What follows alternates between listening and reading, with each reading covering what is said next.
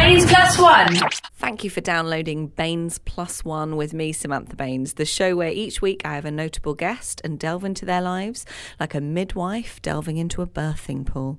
This week I had comedian and writer for shows like Mock the Week, Tanya Edwards. Now, before you listen to the podcast, thank you so much for downloading and subscribing and reviewing. For those of you who have, please carry on. And it's going very well. Thank you to iTunes. They put us in their new and noteworthy charts. And we're really enjoying making the podcasts. And my Baines Plus One team tell me that the thing to do with podcasts is to get a sponsor.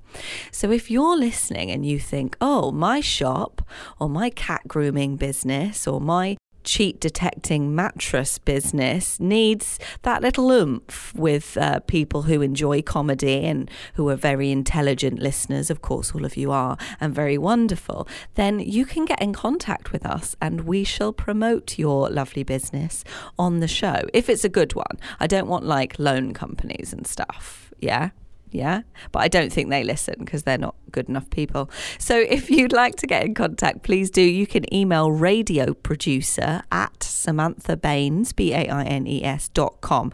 That's radioproducer, all one word, @SamanthaBaines.com, and we can have a chat about how we can help promote your business and get more people listening to Baines Plus One. So now, listen to the show I recorded with Tanya Edwards on Hoxton Radio. It's time for Baines Plus One with Samantha Baines. My special guest, Tanya Edwards, will be coming on the show shortly. Comedian, writer for Mock the Week, The Unbelievable Truth and Twit of the Year. Looking forward to seeing who won that award. She's a stand-up comedian and she's very brilliant. She'll be coming on the show later. I'm a comedian, obviously, and another brilliant comedian that we heard about this week. The wonderful Victoria Wood passed away. I don't know if you heard about this. I was so sad. I was in the gym when I found out. And you know, there's those big screens up in the gym with the news playing on them. And it was breaking story. Victoria Wood has passed away. And I was on my cross trainer and I stopped the cross trainer suddenly and went, "What?" out loud. And people looked at me. I feel like Victoria would have looked down and laughed at me in that moment. Sweaty girl in the gym on the cross trainer, not very good at it. But such shocking news. Such a wonderful woman. I got to meet her once, a name drop coming up at the Monty Python tour backstage. Yeah. I was backstage and she was there and lots of brilliant comedians were there. But she's always been a one that I watched when I was younger on TV and I felt very inspired by, because she's a comedian, or she was a comedian and a writer and a songwriter and a singer and a producer and a director. And she kind of did it all and showed that as women, we can have lots of different job titles and manage and excel at all of them, which is brilliant and very inspirational for me, because I am a comedian, an actress and radio presenter and journalist. So, and people look at me like, you can't do all those things. And I'm like, Victoria Wood did, and she rocked it. And she was incredibly intelligent and articulate and funny and brilliant. And she'll be incredibly missed. So as the first song of the show, I would like to play a Pam song by Victoria Wood, the legend. Enjoy this. Got engaged in 62, got married in the April in a nice pale blue. It all turned sour to say the least. I was stuck in Abergele with a sex-crazed beast. But as I poured another cup, I thought I've never had that orgasm. I'm 10 quid up.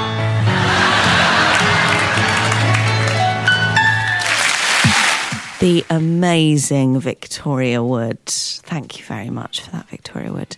So clever, talking about orgasms in the mainstream when before many women talked about orgasms on TV and stuff and getting away with it, and everyone listening. I remember watching her on TV with my mum and us both laughing, and you know, I was only, I think, like 12 or 13, and we could both relate, and she was so brilliant. So lots of love to you, Victoria Wood, wherever you are. Thank you so much for the legacy you've left for us female comedians and comedians and the public. Thank you very much. Baines Plus One. What have I been up to this week? I wrote an article for Time Out and it was in the magazine. Yay! So far I've been doing them online. This one went in the magazine. It was The Column and it was called During the London Marathon, I'll Be Crying. And it was about the London Marathon, of course, being incredibly worthwhile, raising a lot for charity. The runners running 26 and a bit miles is an incredible feat. But as a Londoner who isn't excited about running, it is quite a nuisance because everything shuts down for a whole weekend and it takes over all the TV channels. And let's face it, it's a very worthwhile charitable thing to do, but it's incredibly boring to watch because it's like, they're running. They're still running. Here's some more running. So that's what my article is about in this week's Time Out. You can catch it online as well. Let me know what you think on Twitter. Some people have got quite angry about it. And I definitely didn't mean to make anyone angry. I just meant to sort of bring all the people together who maybe think that it is wonderful, the charitable bit of it, but practically is a little bit awkward. Maybe we could just pick it up and move it to Devon, and then it wouldn't be in the area of England that has the largest population per square mile. Just a thought. Baines Plus One. It is Baines Plus One with me, Samantha Baines. My special guest is here. Let me tell you a little bit about her. She's comedian and writer Tanya Edwards. She's been reviewed as a bit posh and something of a psychopath. The sociopath, sorry, not a psychopath. Please welcome to Hoxton Radio, Tanya Edwards. Hi. Yes. Hi. I don't know how much worse is a psychopath than a sociopath. I was thinking. My agent isn't keen on either of those descriptions, to be honest, but I got those. I think a psychopath is pretty definitely worse. Yeah. What is a sociopath? Someone that just takes a piss out of stuff. A comedian. That doesn't like society, people. Misanthropic. No. Well, welcome. Thank you very much for having me. Thank you for coming on the show. What have you been up to this week? I don't even know what day it is. It's Thursday. What? Thursday. Oh, just... It's coming up for 12:30. 12:30. What have I been doing this week? Well, this is really when my week starts because I gig mostly at the weekend. Yes. So Monday through to Wednesday, I just sort of potter around. Lovely. Thinking about ideas. And then, like, between now and Monday, I'll work. Oh, so what do you do on Tuesday and Wednesday? Well, at the moment, physio.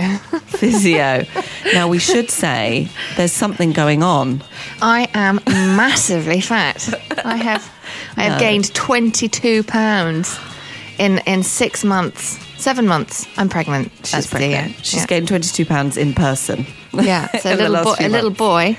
Do you know? Yes, we do. There were tears, but we've forgiven him now. What? The person told you? No, I was convinced I was having a girl. Oh, no. And they said, your baby's healthy and it's a boy. And I went, no. But obviously now I'm thrilled. I can't wait. Was it a doctor or a nurse that was doing your... It was a phone call. We did one of those chromosome tests. Wow. So I'm in my 30s. I pretend, obviously, to be 29, but... that's people. I am 29. Yeah, I'm scared about the 30. And you're looking good for 29. Thanks, babe. You're looking good for 30. Thank you. Wow, this is why I love radio. You can't see what we look, but we will take a picture and tweet it. They'll be able to see how good we're looking. It'll be something from my old back catalogue, the picture that we post. Yeah. So how was it weird for someone to tell you what the sex of your baby on the phone? Well, no, because my husband's a mathematician, so he thinks that you ought to find out these things. He doesn't understand the mystery of it, and I was just so certain I was having a girl. Not that it matters, by the way. I only care about having a healthy baby. That was kind of a joke, and now I feel I have to apologise. It doesn't matter. It is, as long as it's. But it is. I think. I kind of want a girl. I mean, I'm not pregnant right now, but eventually, because I just want a mini me. I think that is the thing. Well, my boy is definitely going to be the mini man, isn't he? Yeah. And also, in every single way. So my other half's asthmatic. He's probably going to get asthma now because it's stronger, isn't it, through the male line? He's Indian-Irish, which means he's probably going to be more Indian than if he was a girl. I'm sure it works like that. Does it? I think so. Looking at my niece and nephew-in-laws. Oh, okay. You've done tests. I've had a good look at all of them. And but I'll still win on the accent front. I want my kid to be bullied and sound like me. I don't want them to sound like they're from Belfast. Good. Well, I'm glad you're planning all of this. It's very important. What's the weirdest thing about being pregnant? Is it strange doing gigs pregnant? No, gigs have never gone better. You just chuck in a few abortion jokes and people get hysterical. Great. And the weirdest thing is probably having a bath and he kicks and the water splashes. You're like, what the? It's wow. That's how big I am. So you've got your own little wave machine in the bath. It's really weird. That sounds lovely. Well, we're going to be talking more about pregnancies, but probably quite a lot about comedy. Comedy's more interesting, I think. For you. I mean, for me, obviously, pregnancy is the first time I've done it. Comedy I've been doing for ages. But I'm quite excited about the cross between the two. Baines Plus One. That's right. Oh, she's singing. Sorry. That's Tanya Edwards singing on Hoxton Radio. Thanks for coming in. You are welcome. I didn't know you were going to do a song for us. Nor did I. It's Baines Plus One. You need to be careful. I was singing Little Donkey this morning. It's weird stuff that's popping into my head at the moment. Yeah. Nursery rhymes, children's songs. That's not even nursery. No. That's Christmas. And it's not even one of the good Christmas. It's one of the duds that no one bothers with. It's one of the ones where you go to like a school recital for Christmas, like a nativity play, and all the children sing it like really out of tune. Oh. You can't really sing it in tune. I feel, Little Donkey. I can't sing anything in tune. Well, that's fine. That's the perfect song for you then. It's time for the quick fire round. Woohoo! Yeah. How do you feel about that? I'm excited, nervous. Have you ever been in a quick fire situation previously? I've been quickly fired. Is that the same thing? Oh, that sounds sexual for some reason. I'm not sure why. No, I just lost my job. Okay. Or something to do with pottery. So anyway, quick fire round. Here we go. Tanya Edwards. City or countryside? City. Tea or coffee? Coffee. Early bird or night owl? Night owl. Pants or socks? Knickers. Okay. Car or train? Train. Pen or pencil? Pen. Ketchup in the cupboard or in the fridge? Oh, not actually allowed in my house. Okay. Adventurous or cautious? Adventurous. Facebook or Twitter? Facebook. Stand up or writing? Stand up. Glastonbury or Latitude? Oh, I had to turn down both this summer. Gutted. If you had to pick? I haven't done Glastonbury before. So Glastonbury. Gas and air or epidural? Gas and air. Electrifying or killer instinct? Electrifying. Primark or Harvey Nicks? Harvey Nicks. You have passed the quickfire round. Now, what we have to talk about is why ketchup is not allowed in your house. Because I have secreted a bottle into a cupboard. But in a cupboard, not the fridge. Yeah, but my husband, he's a proper cook. As in he likes it and everything. And he gets excited about cooking. And he talks about what he's going to cook for supper while you're eating lunch. And something I've had to learn how to zone out. And he won't allow things like ketchup in the house. Why? Because he thinks it's disgusting. So if I want ketchup, he'll make a homemade tomato salsa. And weirdly, I've been with him for nearly 5 years now, and I still obviously eat ketchup when I'm out. Yeah. But it tastes disgusting. It tastes like sugar. Whereas, like, he's given me a refined palate. Has he hypnotised you in your sleep? No, he's literally taught me how to eat better. By being an amazing chef. I used to live with a guy who was always offering to cook me supper, but he would do stuff like boiling pig's trotters and things. You'd think, holy smoke. Too much. Sanjeev is genuinely an amazing cook. So if you want ketchup, he makes you tomato salsa. Yeah, fresh tomato salsa with coriander and chilli. But you can't really... can you dip that? Like, can you dip a chip in that? Will that stick on a chip in the same way? No, but you could have it with homemade chips. You know, if you're not using your fingers. I feel like homemade is a big word in your household. I mean, trust me, I'm not making anything. I don't do anything. When he's away, I go wild and have some raw onions and cottage cheese on crackers. Woohoo! Raw onions and cottage cheese. Yeah, that's my thing. But is that like a pregnancy thing, or is that just a thing that you love? I really love raw onions. Okay. Great. If any fans are listening, just pop to a gig and bring Tanya some raw onions. She'll love it. I try not to eat them if I'm going to go out because it's so unpleasant. I like them talking. This morning? No. Okay. What does that mean? No, we're far away from each other. I can't smell. No, I wouldn't. I wouldn't do that. So Thank you. I've had 2 hot chocolates this morning. Oh, Yeah. for the sugar. Yeah. Woo! For the baby. One for you, one for the baby. And apparently, it makes them laugh more in the first 3 months. I read in Hot chocolate justification. specifically, or sugar? Chocolate.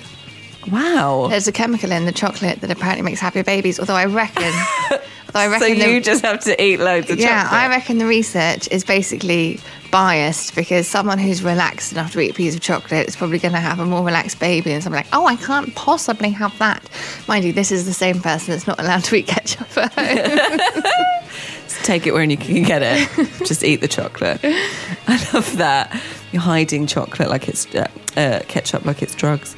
Right, so now we've got a few questions that I ask everyone, but you've got a bit more time for them. Okay. So you don't have to rush. It's not quick fire.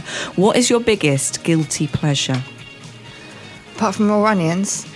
And secret ketchup. I'm not actually eating that secret ketchup. It's been there for a year. I haven't touched it. Touched it once. It's not. I don't feel guilty about any of my pleasures. I like baths. I can sit in a bath for 2, 3, 4 hours with the papers and a notebook. 4 hours? Yeah. Do you write in the bath? Sometimes, yeah. I'm like Socrates. Or is he the one that liked thinking in the fridge? I can't remember. I don't know. But both of those sound excellent. I love them. So you write. So you need to top up the water though, surely, over of course. 4 hours. Yeah, that's why I should feel guilty. That is a waste of water. But I don't drive. So. And I recycle. Okay. Do you recycle everything though, or do you just recycle the things that are easy to recycle? I recycle absolutely everything. Wow. Every single day. You deserve that bath. Thank you. What's the most recent lie you told? That I recycle every day. Sometimes I recycle every other day. But I do recycle everything. I don't know. Any lies would probably... I can't remember them. I don't think I do lie. I'm not that bothered about the truth. I think we all get too hot under the collar, don't we? Doesn't really matter. Do you have a go-to excuse for not doing a gig? I'm pregnant. That's a pretty good one. I blame the baby on everything. Everything on the baby. No, I would never not do a gig. Oh. I love gigging. Great. But you're not doing Glastonbury. Oh, but that is genuinely because I'm due that weekend. And trust me, I wanted to do it. And I said to Sanjeev, I said, listen, you've got to let me do it. I mean, not let me do it. I'm going to do it, I said. And you don't need to worry about it because there's loads of ambulances there because everyone's overdosing. Yes. But he just did not look reassured. And the baby's due that week. And I just think... It's a great anecdote, isn't it, if you give birth at Glastonbury, unless something goes wrong, and then it's a real cock-up. So I'm not going now. A great anecdote, not necessarily enjoyable whilst it happens. Well, so the reality is that you need to pee 9 to 10 times an hour when you're pregnant, and apparently it gets worse. So I would spend the entire Glastonbury queuing for Portaloo. You'd have to pee in the middle of your set. Yeah, it would be... even if you could get through the set, you could definitely... It would be pretty grim. But I'm sad because I wanted to play Glastonbury since before I played anything. Desperation like mine is why they invented the triangle and called it an instrument. Honestly, I'm sad about that. I'll do it next year. I'm sad for you. I had to turn down Latitude as well, and I really love Latitude. You should go to Glastonbury next year with your small boy baby. I think so. And a triangle. Exactly. Oh, And be like, guys, I'm owning it. how cute is that? I'm Well, back. definitely I'm going to take him to Latitude next year because Latitude is super child friendly. Yes, I Don't went wanna- there yeah. and I got chicken pox. That's how child friendly. Did you have chickenpox or shingles? No, apparently it was chicken pox because shingles only happens down one side of your body, and I went to the doctor and I had it on both sides. What, spots or pain? Itchy spots. Oh no, because shingles is different. It's like a proper rash. Sandra's got it. Yeah. Weirdly. It's shingles is the reactivation of childhood chickenpox. Are you suggesting that you never got I chickenpox did. as a child? I've got it twice, and apparently people get it more than once, and they don't tell you. Everyone says you get it once, you can only get it once, and then you're immune, and then you get shingles as an adult. No. Well, Sandra got shingles, but I never got it off him. Do you know, get I feel several guilty times. because we're wearing these very same earphones that I wear when I go jogging, and I haven't gone jogging in about a year and a half. But you're having a baby, so it's fine. You have to have hot chocolate. Don't worry about it. Let's have some Otis Redding sitting on the dock of the bay. Oh, that's Calm going us to be the down. name of my baby, Otis. Is it? Yeah, and I much prefer it when the link is Otis Redding and not Otis Elevators. It makes me so happy. Well, that is why we scheduled it. Thank you. Without knowing, but yes. Baines plus one. It's Baines Plus One with me, Samantha Baines, and Tanya Edwards. Is that your Twitter handle as well? At Tanya Edwards? Yes, it is. There we go. And don't Tanya forget... Edwards with an I. Oh yes, should mention that. Yeah. Well, don't forget you can tweet us throughout the show at Samantha Baines, at Tanya Edwards, at Hoxton Radio. If you have any questions or you want a little shout out, just let us know. Hit us up. Hello to Sheila and Alan, regular listeners. Thank you for your little Facebook message. I love my regular listeners. If you tweet me lots of lovely things, I will give you a shout out. And what they do, Tanya, is sometimes people tweet me questions to ask my guests. Oh, okay. And then I pass them off as my own if they're good.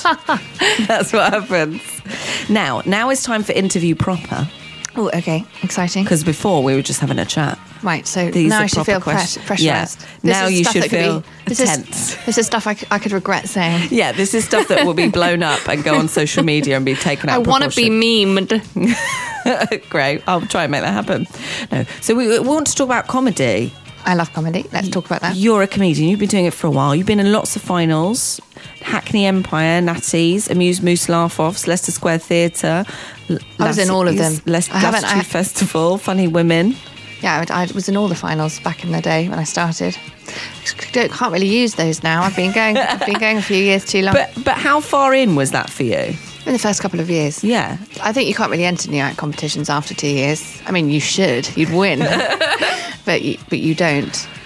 Do you think those helped you in your career, though? Because there is always the thing of new comedians, should I? I'm not sure. They definitely help. I remember being in a final with Catherine Ryan, Sean Walsh, Josh Widdicombe and Mike Wozniak. They all did exceptionally well. It didn't work as well for me, but that was a pretty good set. And I think they can work, and I think that they're good practice because they're high pressure, big audiences than you get when you're just doing new material in tiny little pubs. And they are less generous insofar as when you're, bringing someone along to a show and you're doing your first gigs, everyone is very kind to you. Whereas when you're in a final, there is more like an actual audience. And if you want to get any good at stand-up, the trick is not as supportive. So you don't need the same. They're very judgy. But it's useful. You need to have a real understanding of an actual audience. It's a good thing. I remember doing the Latitude New Act Festival with Catherine Ryan, actually, hundreds of years ago, it feels like now. And that was really early on in the day. And her stuff was dark, and she was opening. Yeah. And it was about 12 o'clock, 1 o'clock, and the place was full of kids. And the people that bring their kids into a comedy set, those parents don't care. That's nothing to do with anything. It's the point is everyone around those people thinks, oh my God, this is not appropriate to say in front of a child, and blames the comedian, not the parents, if that makes sense. Yeah. And I remember her going on stage and taking it for the team, like properly setting the level. I was like, you legend. And she had her new baby at that point. She literally passed her baby to her partner, went up on stage, killed it. Well, doing this dark stuff, so killed it for all the knowing people. Yeah. And then came off, took her baby back, and I think she's carried on being a mother. She is phenomenal. She's amazing. We were saying in the break, I've just worked with her on Sunny D, which is the new BBC Three show with Dane Baptiste, and she's a very funny lady. I'm looking forward to that. No, I think she's brilliant. Should be good. So how did you get into comedy? How did it come about? Jealousy. Years ago, I was doing a writing course for aspirant playwrights, and there was a guy on the course that I used to call Mr. Plan B because he was teaching but was going to be an actor and a writer, whereas I was going to be an actor and a writer and didn't intend to do anything else. Didn't work out like that, and it was, years later, I was temping between writing jobs. But when you've got so much temping work, it ends up that you're just writing between temping jobs. The balance is all wrong. And I was in this office without any windows at a reception next to this girl who kept talking about her Louis Vuitton handbag and her boyfriend. And I was thinking all the different ways I could kill myself. And I thought, on MySpace, this is how old this story is. I thought, on MySpace, Mr. Plan B, because he's bound to still be stuck in some inner city comprehensive feeling as miserable as I am, and we can meet up and have a pint and talk about failed dreams. And turned out he'd been nominated for bloody Fosters. He'd done really well, and he was a stand-up, and I was so jealous I had a panic attack. And I didn't know I was jealous because I'd never been jealous of anything. And I called up a friend of mine and said, what's wrong with me? I was like sweating and dizzy and shaking, and I wanted to hurt someone violently. And she said, oh, you're jealous. And she knew because she'd been jealous of boyfriends. So she recognised all the symptoms, and I knew that she was right, and that's how I started. I don't think I've ever had that severe a jealous. I've been jealous. I've never been jealous since. Really? And I've never been jealous before. Wow. Just that one time. Yeah, it was like my big my St. Augustus moment. Is that right? No, St. Paul's on the road to Damascus. Who's the guy that had the big revelation in the Bible? I'm Roman Catholic. I should know. You should. I don't. So that was your moment. You were jealous of a stand-up comedian. So how did you? Well, I've been told to do it, and I just never had done it. And people had taken me to gigs and said, "This is what you should be doing," and I had not wanted to because first, it's not very glamorous. Yeah. Going to a pub, seeing someone fail. In a sticky environment, with no lights and a failing microphone, you think, bloody hell, do you really want to do this? And then most of that is fear. Can I do this? And it wasn't until it was someone I knew, albeit I hadn't seen for a while, that I thought I should be doing this. And I've been wasting all of this time. And it was a waste of time. I regret that time wasted. Although now when people say to me that they're thinking about doing comedy, I say, really don't bother. It's too hard. There's no room for you. I discourage them. We do not need the competition. Good. Yeah. So how did you did you just then go and do a gig? I literally opened time out, made some calls to open mic nights and did one a couple of months later. Wow. And what was do you remember your first 5 minutes? Do you still use any of those jokes? No. It was in the Big Ben pub in Westminster, downstairs. And I would have run away, but to run out, you had to run across the stage. And that's a good tactic for keeping people in. I can't remember what it was about. I think I had some jokes about this old lawyer I used to work with who had Alzheimer's. I can't really remember. Pretty good stuff. Comedy gold. Yeah. Comedy gold. So you do a lot of writing as well. Obviously, you've written for shows like Mock the Week.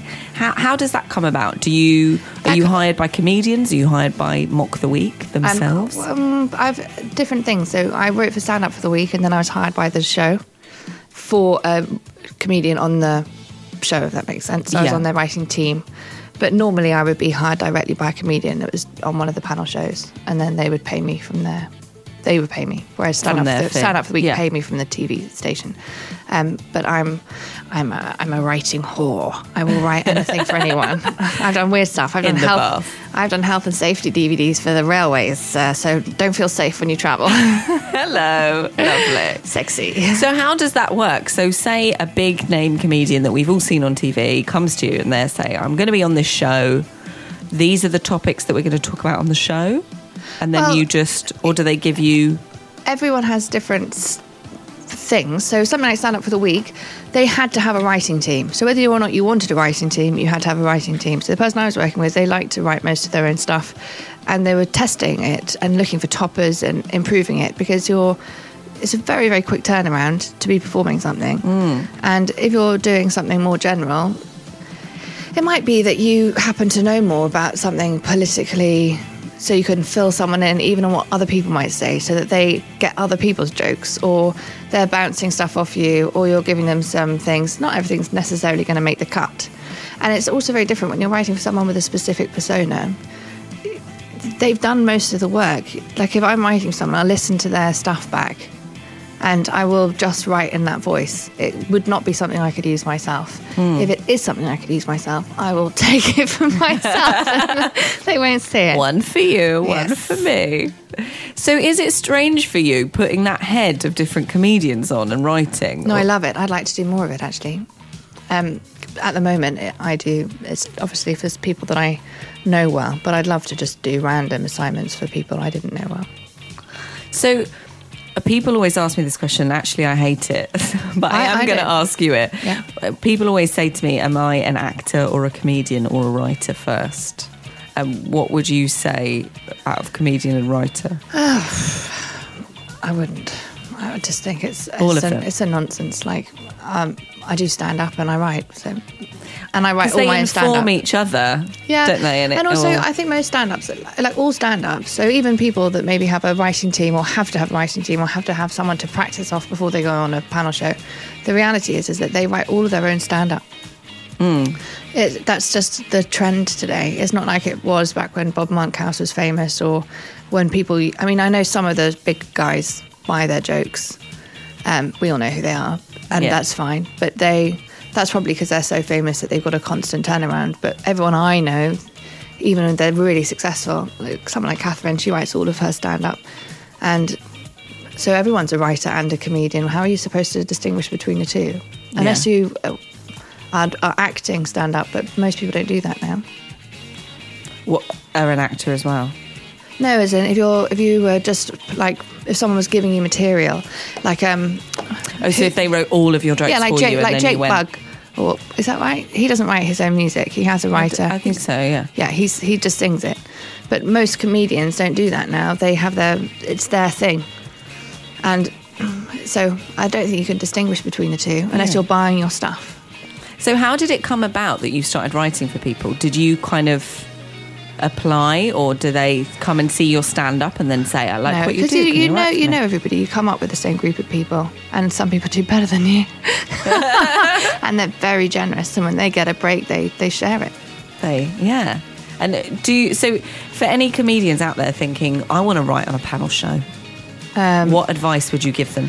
Well, I think I don't know how you get into it if it's not via personal relationships, but I do think something I've absolutely failed to do, but that I know has worked for some people, is Twitter, because that is a great opportunity to put your portfolio in public.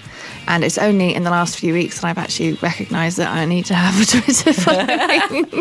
Well, we had Jenna Friedman on the show a few weeks ago, and she said a lot of friends of hers have just tweeted jokes, and that's how they've then got jobs in American TV, because they've said, look at my Twitter feed, and that's an example of the sort of material I write. Yeah, and I think I made a massive mistake. Genuinely, I thought Twitter was something you could avoid, just like social media generally. I love Twitter. But I saw that you love Twitter and that you're very well regarded on Twitter. I tweet everything. Some people do, actually, more people come up to me and say, I follow you on Twitter, than say, I've seen you at a gig or something. See, people would never say that to me. They would have to have seen me at a gig. And it's amazing how many people have seen me at a gig, or who have written to me through my website and said, why is there no content online? And why have you got no clips? And why don't you tweet?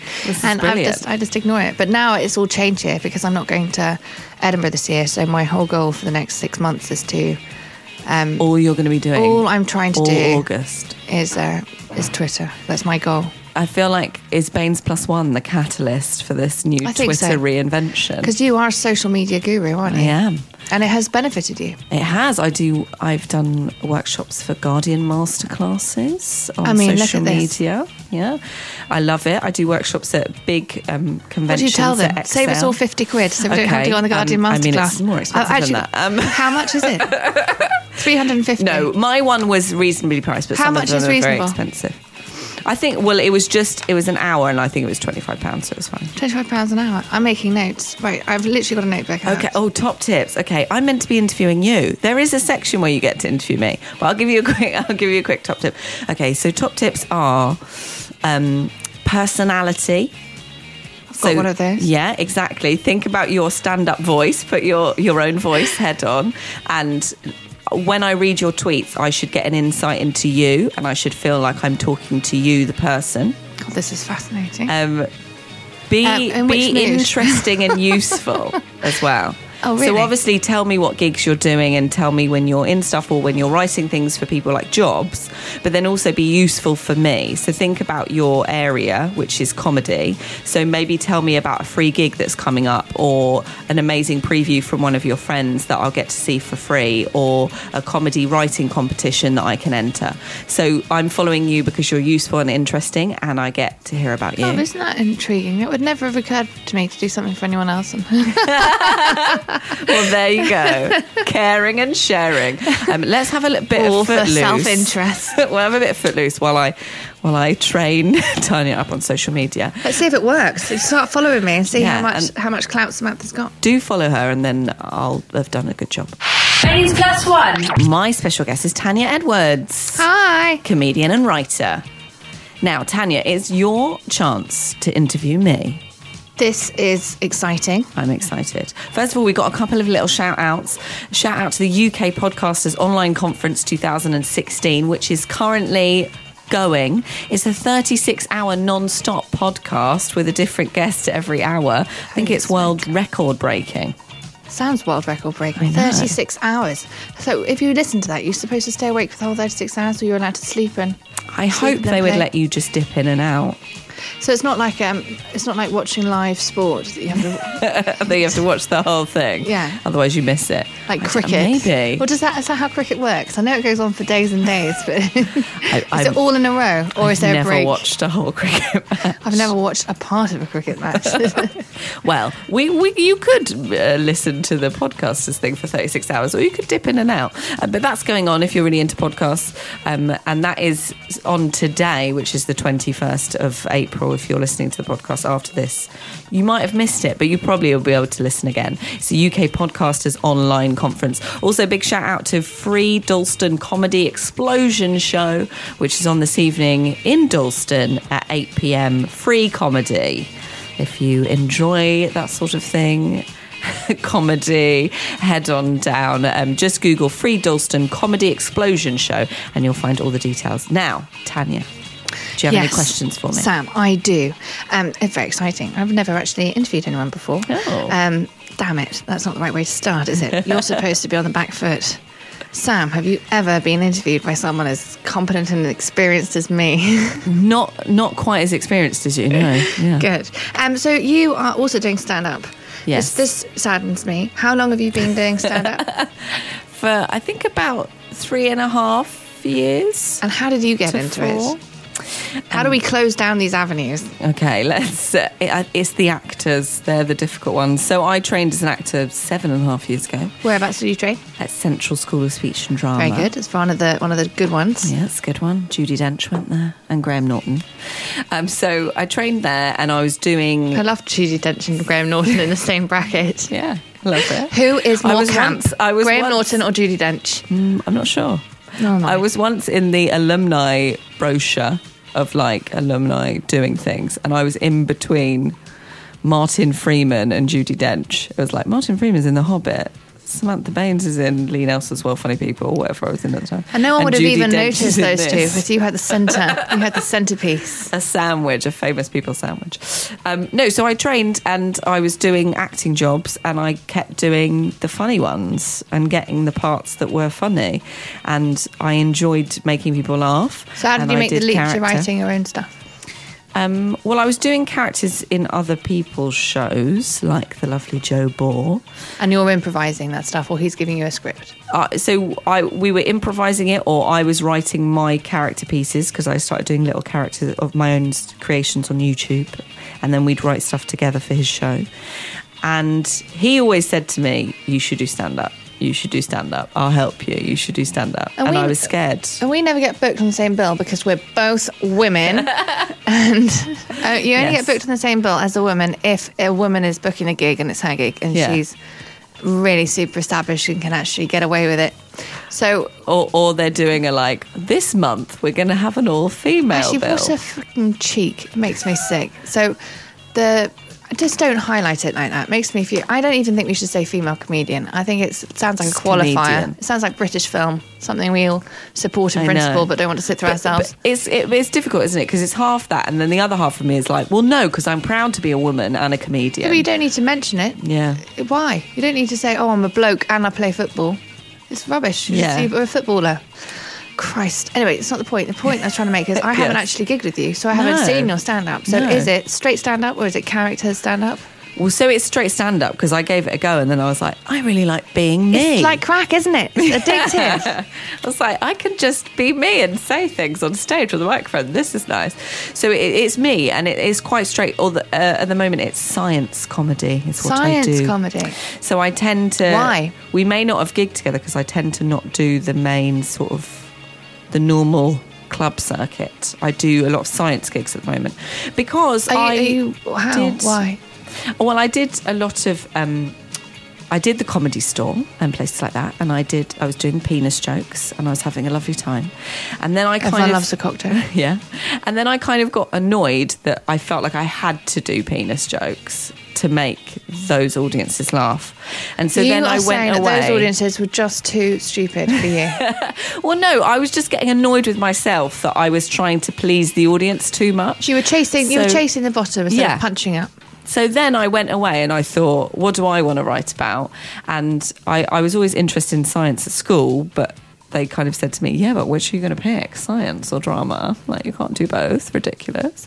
So I obviously went down the drama route, but I started watching Brian Cox on the television, Professor Brian. You ended up back with the dick jokes. Look how quickly that happened. Well, it's straight back to Cox. This is my Edinburgh show. There's a little bit of penis, but mostly science, because I couldn't leave it behind. The science of the penis is something that fascinates everybody. There you go. So, but I just wanted to write about things that interest me, and I found a new way of writing, which is looking up science facts and then finding interesting facts and then writing a joke. So you off follow the back science of that. porn then on Twitter? Yeah. Now, that is something I know on Twitter. That's Hello. excellent.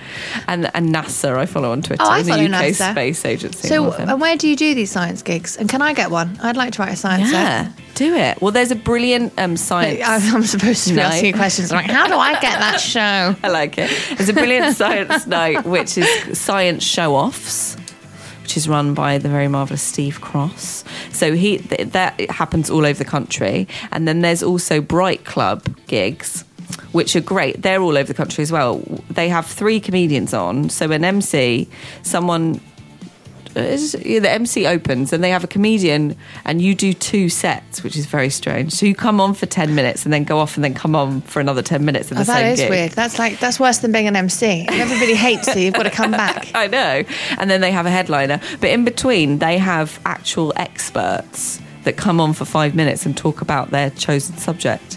So it's like comedians and experts all in the same I gig. think that sounds amazing. Yeah, it's very interesting. So I at the moment, I'm doing gigs like that and they're very lovely.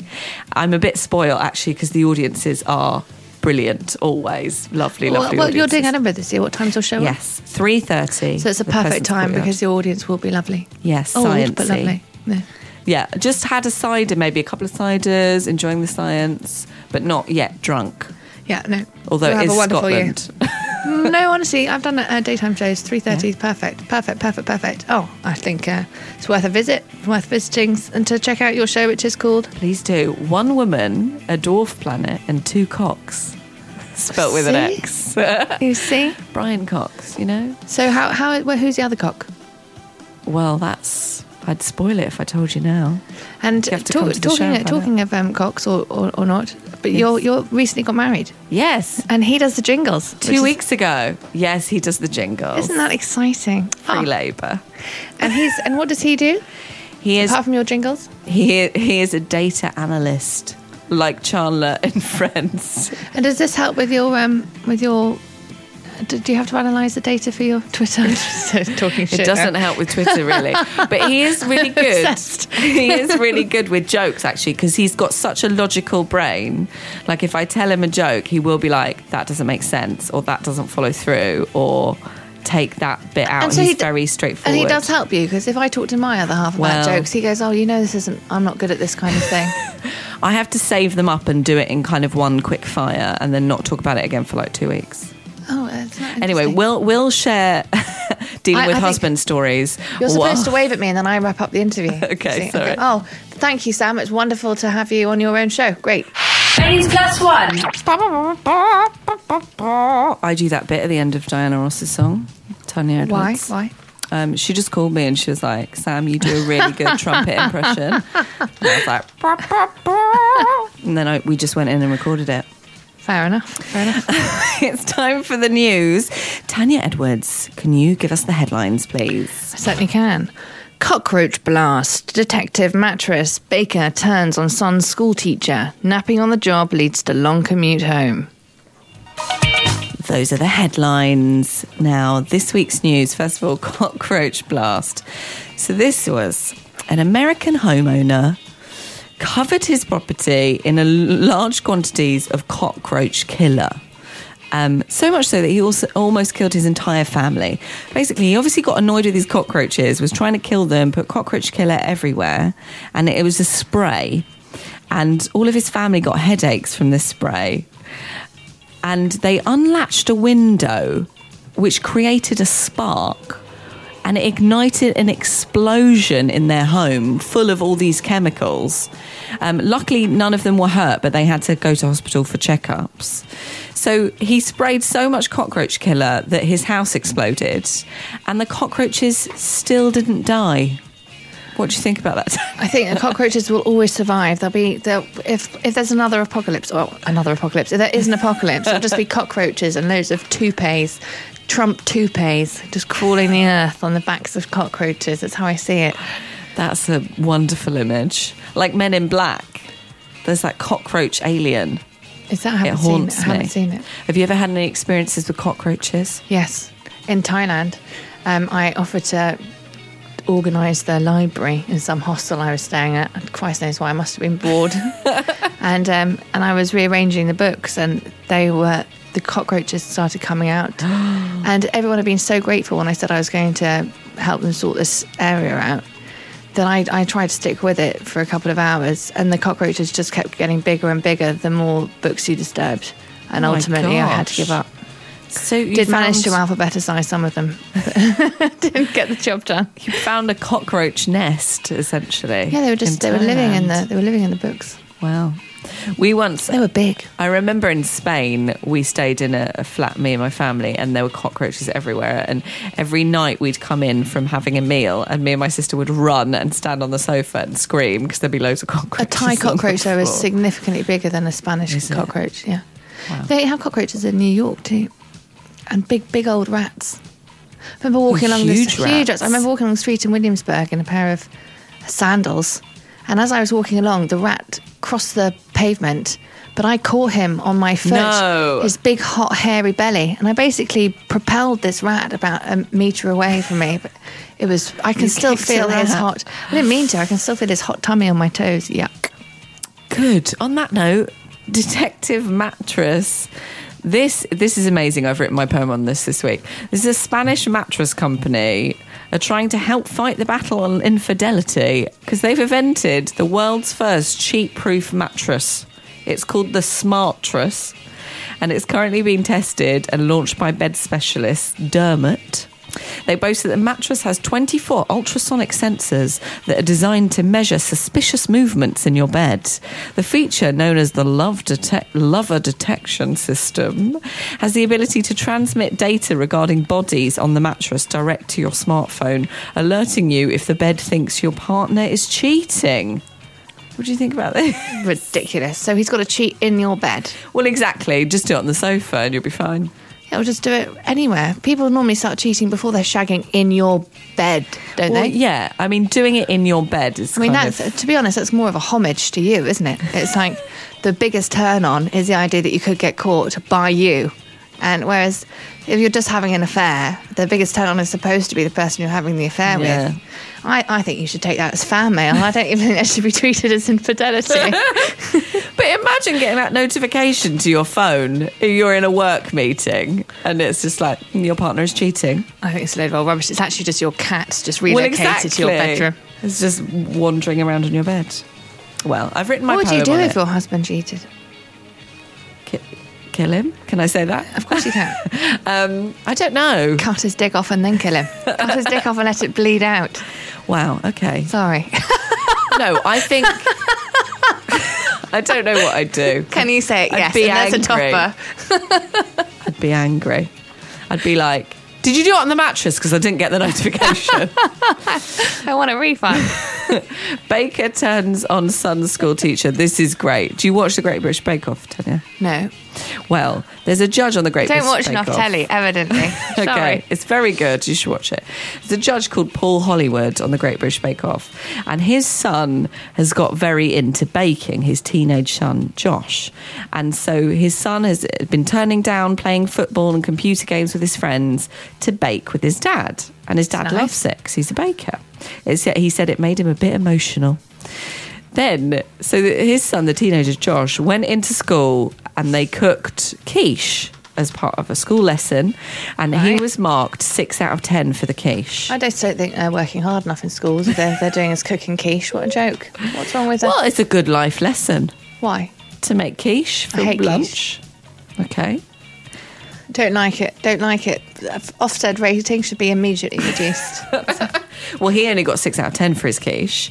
But Paul, his dad, was very annoyed and wrote to the school and said, "How dare you give my son such a low mark? His quiche was worth at least 9 out of 10. I think that's quite pathetic. And I think that parents should stop being rude to teachers. Did you read about that guy the other day who attacked a teacher in a car park, What? beat her unconscious and didn't get a custodial sentence? And he beat her unconscious because she'd reprimanded his son for hitting someone in the playground. And you think the world's going to pot. Bloody hell, it's the end of Western civilization. That's what I thought. That's her job. Like I think teachers do get a very hard time, don't I think they? we should start treating them with some respect. Christ. Also, Paul wasn't there while he was cooking the quiche. He doesn't know what went into it. None of his business.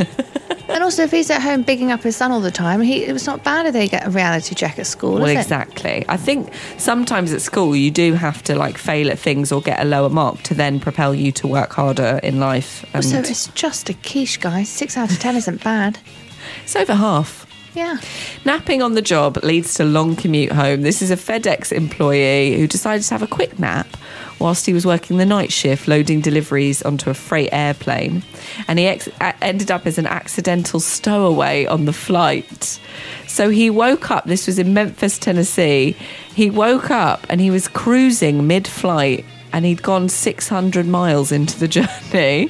So he knocked on the cabin doors to alert the pilot that he was there, and they told him to find a seat, and they were nearly at their destination in Texas. And did he live in Texas? Sorry, I missed that bit. No, sorry, he's based in Tennessee, loading the plane, fell asleep. 2 T's, that's the full extent of my geographical knowledge. Thought, oh, bloody hell, that's handy. Ended up at home. Yeah, no, different places in America. Yeah, I totally feel for him. I fell asleep on the Circle Line once. Oh, where did you just go round and round? I went round and round in circles until the train stopped, and it stopped at Westminster. And I remember getting out and sitting at the bus stop opposite the Houses of Parliament, thinking, my mother always told me I could be Prime Minister. What on earth went wrong? As I fought the desire to vomit outside the Houses of Parliament. Oh, I've fallen asleep on buses, night buses, and ended up in weird places. I can fall asleep anywhere. I've ended up in a depot falling asleep in the night bus. Have you? But I fall asleep on public transport. And it's not even to do with alcohol. I just fall asleep. It's like now I still fall asleep. I just need to sit on a train and I'm asleep. So if I get on any train to go to a gig or something, I set my alarm clock. Really? Because I need to wake up at the stop, because otherwise I just would keep on going. That's what is it about public transport? It's like I'm being rocked. It's like I'm being rocked by having the large people arm. around you, the company. No, I don't like people around me. I don't think there's enough room on trains, even when they're empty. On a train carriage, you always expect the whole carriage, don't you? Whereas on a tube, you're grateful if you just don't have to lick someone's armpit. They're so Have you ever fallen asleep standing up on a train? I think I could, but no, I haven't. But thank you for setting me a challenge, something to... So if anyone sees you asleep on a tube, should they wake you? No, they bloody shouldn't. Okay, fine. I'm glad we made that clear. Oh, great. I'm going to be talking more to Tanya Edwards a little bit after this. Baines Plus One. Poem of the week.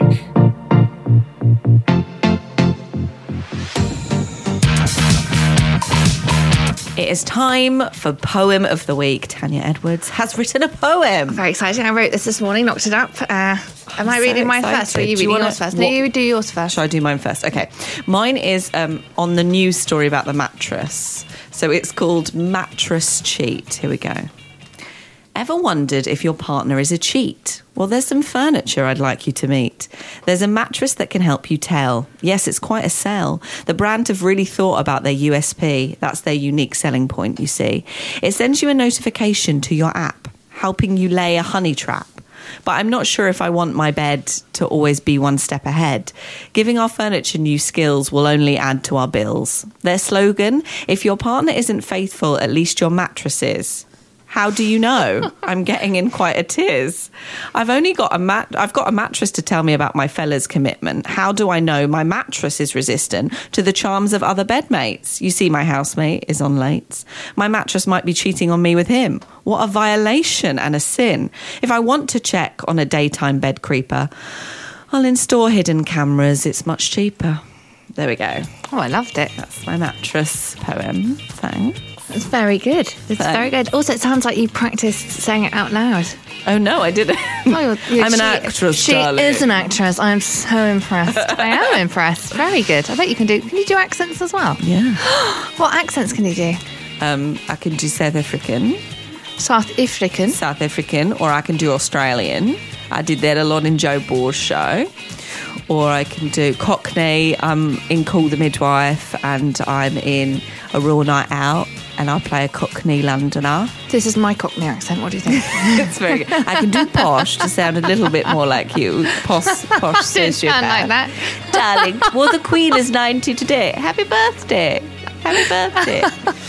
I should be able to do Irish as well because my family is Irish, but it's to be sure. Diddly dee, diddly dee. Exactly. It's very stereotypical, my Irish. It's like,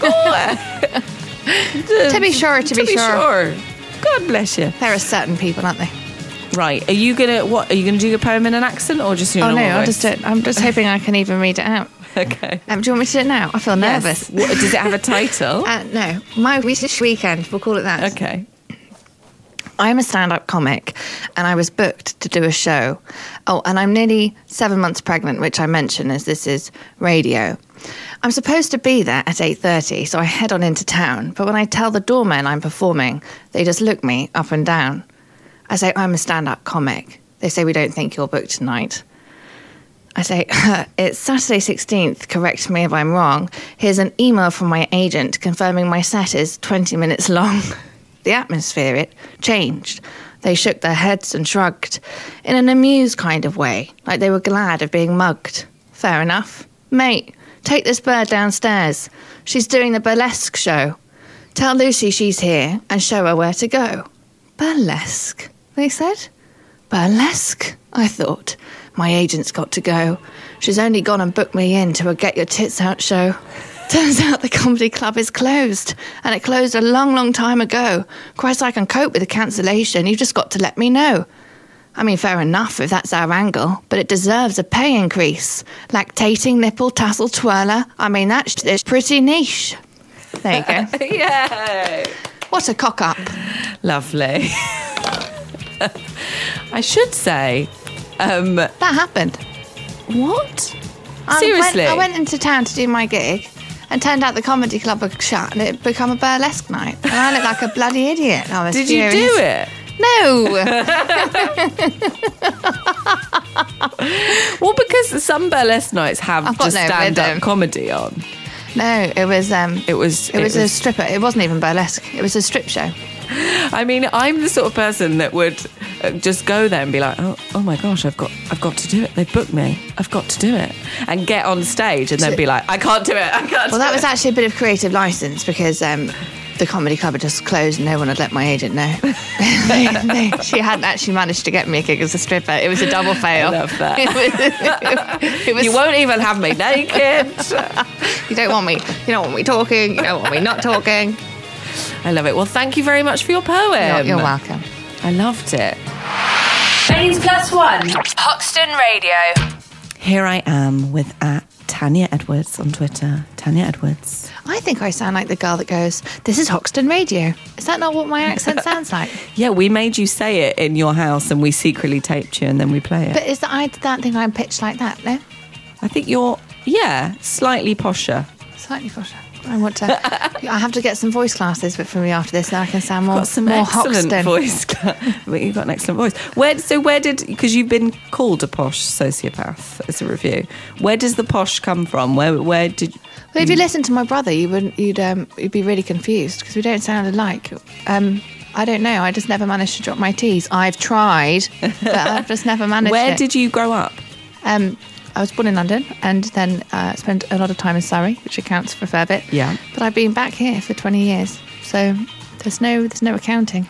I'm just not very flexible. My mother speaks like this. I think apparently when I'm around my mother, I speak. Sorry, that was meant to be a dramatic difference, but I noticed that your face looked completely unfazed as if I sounded the same. It's the same. I thought that was me really doing my mother. When you're around your mum, do you find you get posher? If I have a glass of wine, I definitely get posher. Really? When I'm around my mum, I get more Essexy. I don't know what it is, because she's not very Essexy. No, we were brought up in Bromley. We were born in London, brought up in Bromley. But my friend Julian Dean, who definitely doesn't sound like me, he said his mum sounds just like me. Really? Yeah. And there's another comedian on the circuit, Archie, and I met his mum the other day because she was the lady who was conducting my godfather's funeral, and she was super sonically posh, and he is proper street man. I just think I didn't realise that life would be easier. You if didn't realise the fashion is not to speak like your mum. I know. What a fail! What a fail! So what's coming up next for you? Because you're having a baby. Well, I'm just gigging. I'm gigging until the bitter end. Hopefully that'll generate some press, get me a few more followers. You've really made me anxious about this social media shit. shit. Follow her on Twitter. Let's see if it works. You've got over 1,000 followers. It's not dire. No, but I haven't even done 1,000 tweets. Let's be honest. I've been on Twitter for about 5 years and I've not tweeted, but I've started now. So that's a good ratio of followers to tweets. But now we can get involved because you're going to be tweeting all the day long. I am. So this weekend I'm gigging in Eastbourne on Friday, Hastings on Saturday, Greenwich on Sunday. I've got nothing to plug though. Lovely. But we can find out all your gigs on your website, presumably. Oh yes, www.tanyaedwardscomedy.com. Excellent. Good keyword enabled. That's a marketing term that I will teach you for social media. I'll write that down too. Enabled. Yeah, no, keyword. Oh, keyword. Shit. Both of them. Enabled's just a general word. No, keywords are the words that people use to search for you online. So comedy is a big one. And comedy, fantastic, and your name hilarious. Is a big one. Tanya. So there's lots of Tanyas, it turns out. There's a photographer who's not awfully good at her job, and there's Are you competing with all of them on your Google listing? No, I just it's very strange, isn't it, when someone has your exact name, Tanya Edwards. There are other Samantha Baineses. I don't believe it. Samantha Baine's your name, or did you take your other half's name? Samantha Baine's my name. Yeah, you stuck with it. I stuck with mine. Why would you change? Well, I feel like I've done some stuff, and if I change it, people will be like, who are you? I feel like I'm going to do some stuff that I'm bound to be ashamed of, and I don't want to humiliate my baby. Fair enough. Keep the names separate. The lovely Otis. When can we expect Otis to emerge into the world? Second emerge. Oh, don't. Painlessly emerge. Painlessly emerge from those powerful surges. I've been listening to hypnobirthing. You've got to be positive. Okay. The 2nd of July, he's due. I'm very excited. I'm excited. When everyone's at Glastonbury. The Glastonbury is actually the 24th of June, but my brother-in-law says that he might come early because he's half Indian, and he said it's something about Asian babies maturing quicker. Really? It's a long and complicated, boring story that not everybody necessarily agrees with, but he's a very clever paediatrician consultant. So we need to listen to the people in the know. I'm late for everything, so if he's anything like me, which he should be half like me, I think maybe he'll be on time, so 2nd of July. Oh, excellent. Maybe I'm very late all the time. I'm late for absolutely everything. It was a miracle I got here on time. I'm so proud of myself. You were very on time. And no one appeared. And then I didn't text until 4 minutes past 12. And I thought, damn it, they're going to think I was 4 minutes late, when actually I was She was on time. I believe you. You didn't even have to do the I'm pregnant excuse that we talked about earlier. It's a shame. I haven't had a chance to bring it out yet today. Something will arise. Well, Tanya Edwards, thank you so much for coming on the show. Thank you so much for having me. I've really enjoyed it. Time's flown by. It's been brilliant. Do follow her on Twitter, Tanya Edwards, Tania Edwards, the normal way. And check out her website, tanyaedwardscomedy.com, for all her brilliant gigs. Baines Plus One. Thanks for listening to Baines Plus One with me, Samantha Baines, and my special guest, Tanya Edwards. Once again, if you are interested in sponsoring our lovely podcast, please get in touch. It's radioproducer@samanthabaines.com. That's radioproducer@samanthabaines.com, and we'll have chats. Please continue to share the podcast on social media @Samantha Baines, BAINES, and on Facebook under the same name. And do subscribe and give us a lovely review if you can. I mean, it doesn't have to be lovely. It could just be great, but just any sort of nice review would be awesome. Thanks so much. See you soon.